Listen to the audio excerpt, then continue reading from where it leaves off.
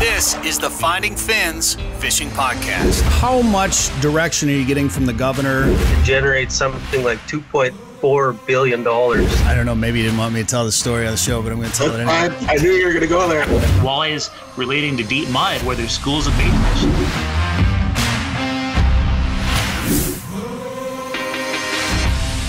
Today's show is brought to you by Lake of the Woods Tourism. Plan your trip to Lake of the Woods at lakeofthewoodsmn.com. The Finding Fins Fishing Podcast is part of the Sporting Journal Radio family, where our mission is to hunt, fish, conserve, and do it all over again. Show off your pride for the outdoors with new gear from the Sporting Journal Radio store. Go to sportingjournalradio.com, click on store, and browse our selection of hoodies, hats, mugs, and more at sportingjournalradio.com. This is the Sporting Journal Radio show, Sporting Journal Radio podcast, depending on where you're listening to this. If it's on the radio, thanks for tuning in on this station right here. Or if you're got the podcast rolling, thanks for downloading the podcast or listening on demand at sportingjournalradio.com. I'm Brett Amundsen. We're in Branson. We're at the Association of Great Lakes Outdoor Writers Conference right now. Here we've got a bunch of stuff going on, so we got to make this kind of quick. But we wanted to have our next guest on the show because he's new to Aglow. He won a scholarship here this year, and we're going to find out all about all of that. It's Ali Shakur. Thanks for being on the show. Hey, thanks for having me. All right, where are you from? I am from Jackson, Michigan originally. Now I'm in Dearborn, Michigan, which is just outside of Detroit. All right, and what do you think of the conference so far? Oh, man, it's been a blast. I came in expecting for it to be professional, but I had no idea that the people here would be so warm and receptive. Everyone's come up and introduced themselves and offered any kind of help and asked me if I needed anything, made sure I've been comfortable. So I've been really impressed. I do a lot of conferences, a lot of scientific conferences, and I've been really impressed. I've had a ball, and I've had such a good time that I'll definitely be back for another one of these. Well, when you talk about professional and scientific conferences, this is probably a bit of a change of pace.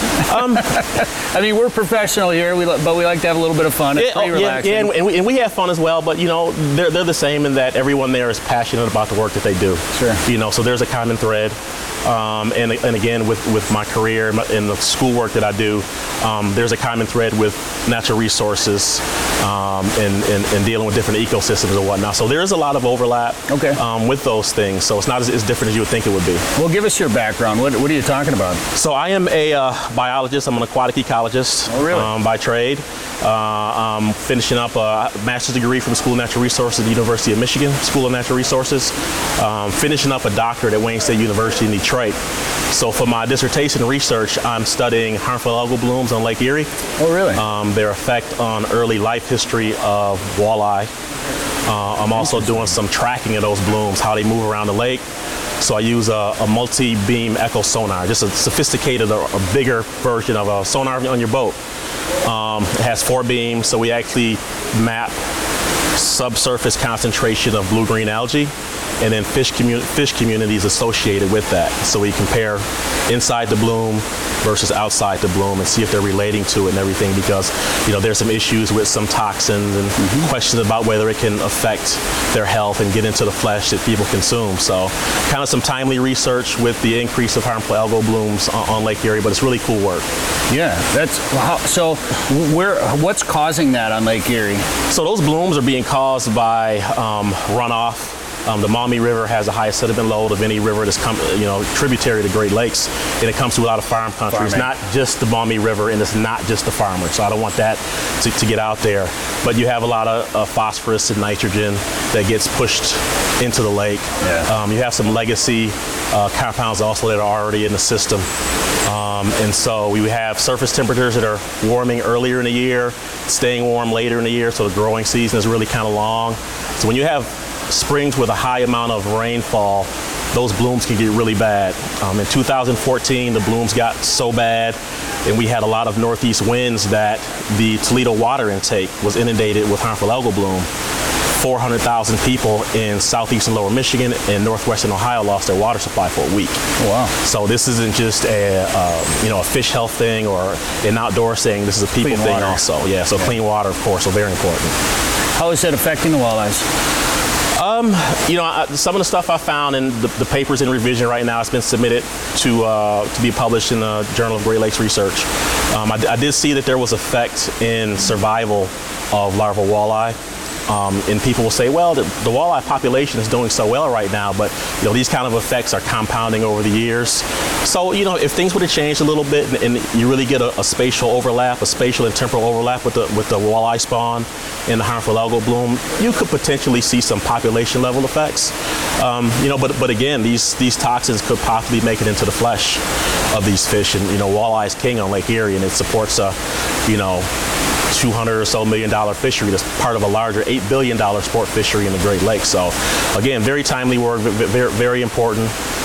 So I'm happy to be a part of it. So if it gets into that flesh, then that could affect somebody's meal essentially, and what effect could humans have off of that? Well, microcystis and their associated toxins, microcystins, they can be neurotoxic or hepatotoxic.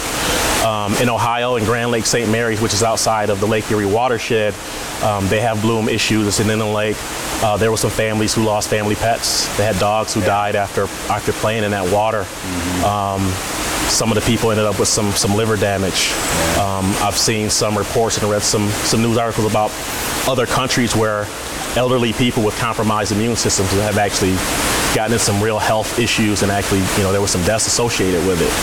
And they're getting that from the water, though. They're getting it from the water. Meat could transmit that. It could, and I've seen studies from Grand Lake St. Mary saying that some of the toxins will make it into the flesh of some of the panfish there. Okay. So again, really, really important, and it ties into, get back to my background, I'm also a tournament fisherman. Oh, really? So I fished the Cabela's Master Walleye Circuit and the National Walleye Tour. So the whole walleye thing it all ties together. Yeah. In a nice, neat little bow. So and just going back to the research for one more question. So you're using that 4-beam sonar. Are you looking for walleyes in the blooms and then trying to capture those to sample them, or how do you put? So normally when you do hydroacoustic work, you ground proof and you put a net out you kind of to back up. If you think they're walleye, or you think they're smallmouth bass, whatever the case may be, you ground proof it. But we're not doing any ground proofing yet. So what we are doing is we're measuring, and it's pretty sophisticated. It's very we're picking up individual cells of blue-green algae.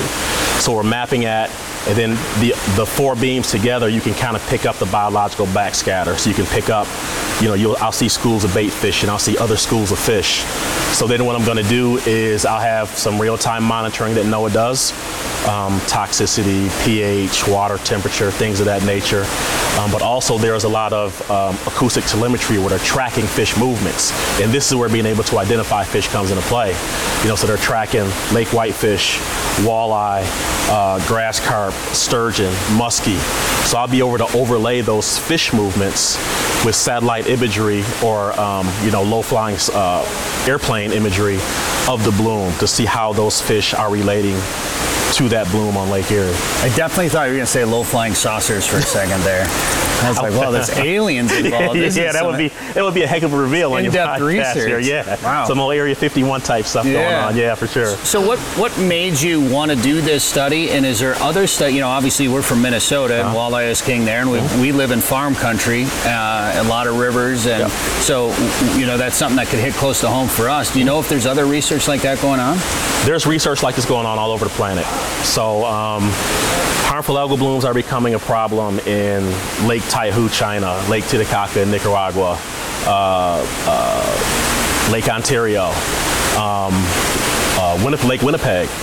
There's an issue with harmful algal blooms. So it's happening all over the world, not just in large lakes, but in small farm ponds, in different sized bodies of water because of some different issues and everything. So this type of research is applicable and could reveal some of the things that are going on pretty much anywhere in the country, anywhere in the world in that same kind of latitude where those types of blooms kind of happen. But there's a lot of neat research out there involving harmful algal blooms and fish, terrestrial health, birds. So people are really starting to look at this now. So very applicable to the state of Minnesota also. Yeah, I love that stuff. And not just the research into what's affecting the health of our fisheries, but being able to track fish too. I love learning about migration patterns, whether it's fish or waterfowl or whatever the case may be. Just learning behaviors, because there's so much of that involves how much success a guy has on the water. You know, a lot of people, it's our limits are too high, or we can't use 2 lines, or muskies are eating all their walleyes, whatever. For sure. But there's so much more research and work that gets done in the background, and projects like this that really affect our fisheries and can mean success in the long run. Yeah, there are, and that's kind of the niche I'm, kind of put myself in the past few years. So I do a lot of seminars and outreach. I've been at National Professional Anglers Association. I do a lot of stuff back home in a few other states. I have a passion for communicating science to people who don't normally get to see it. Because like you said, people have these complaints. The muskie are eating the walleye, the limit's too low, the limit's too high. And a lot of times they only get that decision from the DNR. Hey, we're going to change the limit, but they don't get to hear, well, this went into it. This was a thought process. Well, they do a little bit, but there's they don't a lot of times listen. they don't listen, or there's a distrust. Yeah. Being an angler, being a tournament fisherman, and being able to link what the person who lives on the Detroit River, or any other river for that matter, with some of the things that are going on ecologically, and have a conversation with them, I think kind of draws people in. They're really interested in hearing about those type of things. Yeah. So, well, and you live in both worlds, and sometimes I think, don't take offense to this, but sometimes biologists, like our DNR in Minnesota, sometimes they're not always the best communicators to get the message out to the public, and they're too busy doing research or whatever. They're not professional communicators. They're it's science. It's not communicating. So sometimes that, and they're getting better at it. Yeah. They know that that's been a problem. In the last few years, they've actually done a really good job improving that, and they've hired some more communicators to help spread the message. Exactly. Yeah, a lot of DNR offices and state, natural resource commissions are hiring communications people, because a lot of them now are short-staffed. Yeah. You have the biologists who used to kind of be in the office taking care of everything and coordinating. They're actually out in the field now. And I see it, as a tournament guy, a lot of times before I go to a place, I'll call a biologist to ask, hey, what's going on and everything. And a lot of times they just sound swamped, And so having that communicator is good. And like you said, it's not that they don't want to take the time. A lot of times they're just so darn busy. And again, it's not, they're trained to crunch numbers and do the research and everything, and, pass that data on to someone else who may communicate it. And I see that disconnect. Something else that I try to do on some of the projects I've worked on is to ask the public. And I mentioned it the other day when I was talking up front, where if I pull up to a boat launch and I'm there to sample or something, I see someone who's lived on that lake for 75 years, I'm going to ask them, hey, how was this lake when you were a kid? How is it now? Tell me the differences you see. What's happened over time? He may not have a hardcore data set, but he's been on that lake every day for 75 years. Yeah. And that, it's just like indigenous knowledge. It's important that, he's in tune with what's going on. So there's been a disconnect, I think, on both sides. The little things that I try to do, for the past couple of years is try to bridge that gap as best I can with the people around me, because, this is a lifestyle, right? We do this kind of thing because we love it, I got it from my father. Did you? He got it from his father. Okay. And so, I want to pass it on to my children, to my daughters. And sometimes I feel like I'm the last of a dying breed, because there's been this rate of attrition. We're not getting people back in. So we have to communicate these types of things and draw people in from diverse backgrounds, and draw some scientists in to be more communicators and get out in the field and everything. So that's kind of, where my passion lies, and why I wanted to come to Aglow, to bridge that gap a little bit and to try to become a better communicator in other type media. Was your dad and grandfather, were they walleye guys, or what did you grow up? What did they teach you? I grew up, my father was a big bluegill maniac. He would drive, I'll never forget, I was maybe 12, 13, in fishermen, of course, and there was an article about there. We were in Michigan, Jackson, Michigan, Irish Hills area down by the racetrack, and there was an article about big bluegill being caught in Detroit lakes, Minnesota, and I'll never forget. Let's get a lake map, let's go. And that was the kind of person he was. So that sense of adventure, hey, if there's a bite somewhere, I'll go figure it out, let's go. So I got that from him, that sense of adventure. Later on in life, I got into walleye. So with him, it was pike, panfish, big crappie, big bluegill, a lot of largemouth bass fishing. The walleye came a touch later. I took that and ran with it. But yeah, I came up doing that, and then, chasing bunnies, squirrel hunting. Pheasant was really big when I was a kid. There aren't too many, there's some, but nothing like it used to be. So just growing up hunting and fishing, it was a lifestyle. Every Thursday, Thanksgiving morning before we ate, we go bunny hunting. Yeah. Kicking up brush piles and everything. So it was ingrained in me from an early age. So it's something I'll always be around. It's something that I'll do until my dying day, God willing. What got you into tournament fishing then? Actually, I started fishing. My father, God rest his soul, passed away in 2012. And growing up, we'd always watch Bassmasters on TV, and we see this stuff, and we'd always say, man, we're good anglers. We could do that. We could hang out with those guys. And he passed in 2012, and that winter, I kind of made some changes in my life. And I thought to myself, one of the worst things you can hear is someone on their deathbed say, I wish I'd done this. I wish we'd done that. I wish I'd done that. And I thought about that really hard. And that next spring, I was like, I'm going to make that leap. And I started fishing the Master Walleye circuit in 2012, and got sucked in, had some success. I've been fortunate to win a couple events and make some championships. So really? Nice. Yeah, it was kind of the impetus was, again, doing those things with my father, and just seeing him pass, and just thinking back, I didn't want to have any regrets. As far as I know, I'm here one time, and I want to see and do it all. So I've been doing it ever since, and just loving every minute of it. Yeah.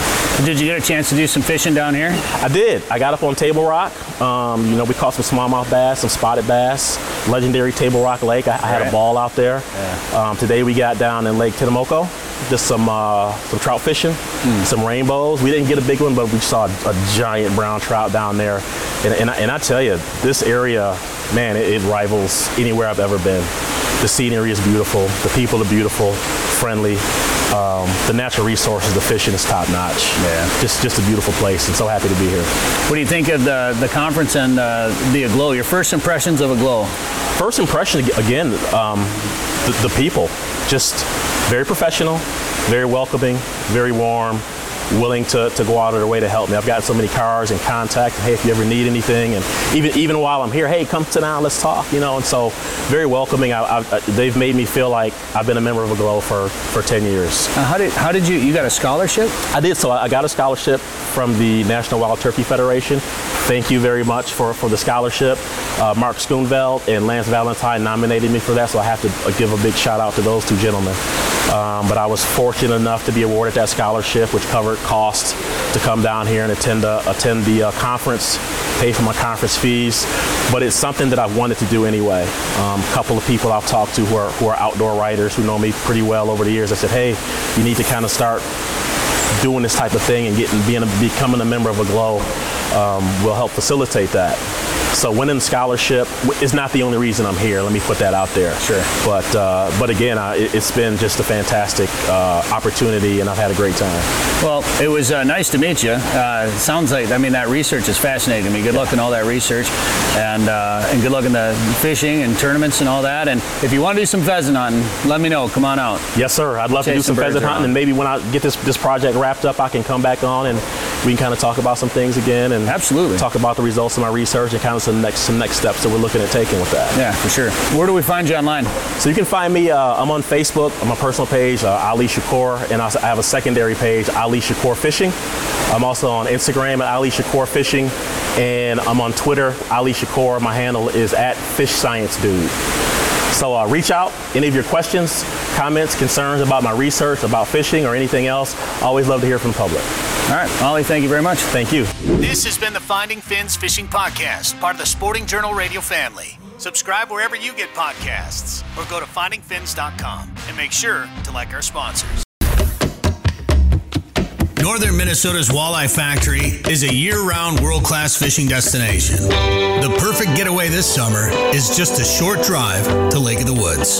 Fish Big Traverse Bay, the Rainy River, or visit the unique Northwest Angle. To catch big fish, you have to go where the big fish are. Plan your trip to Lake of the Woods at lakeofthewoodsmn.com. That's lakeofthewoodsmn.com.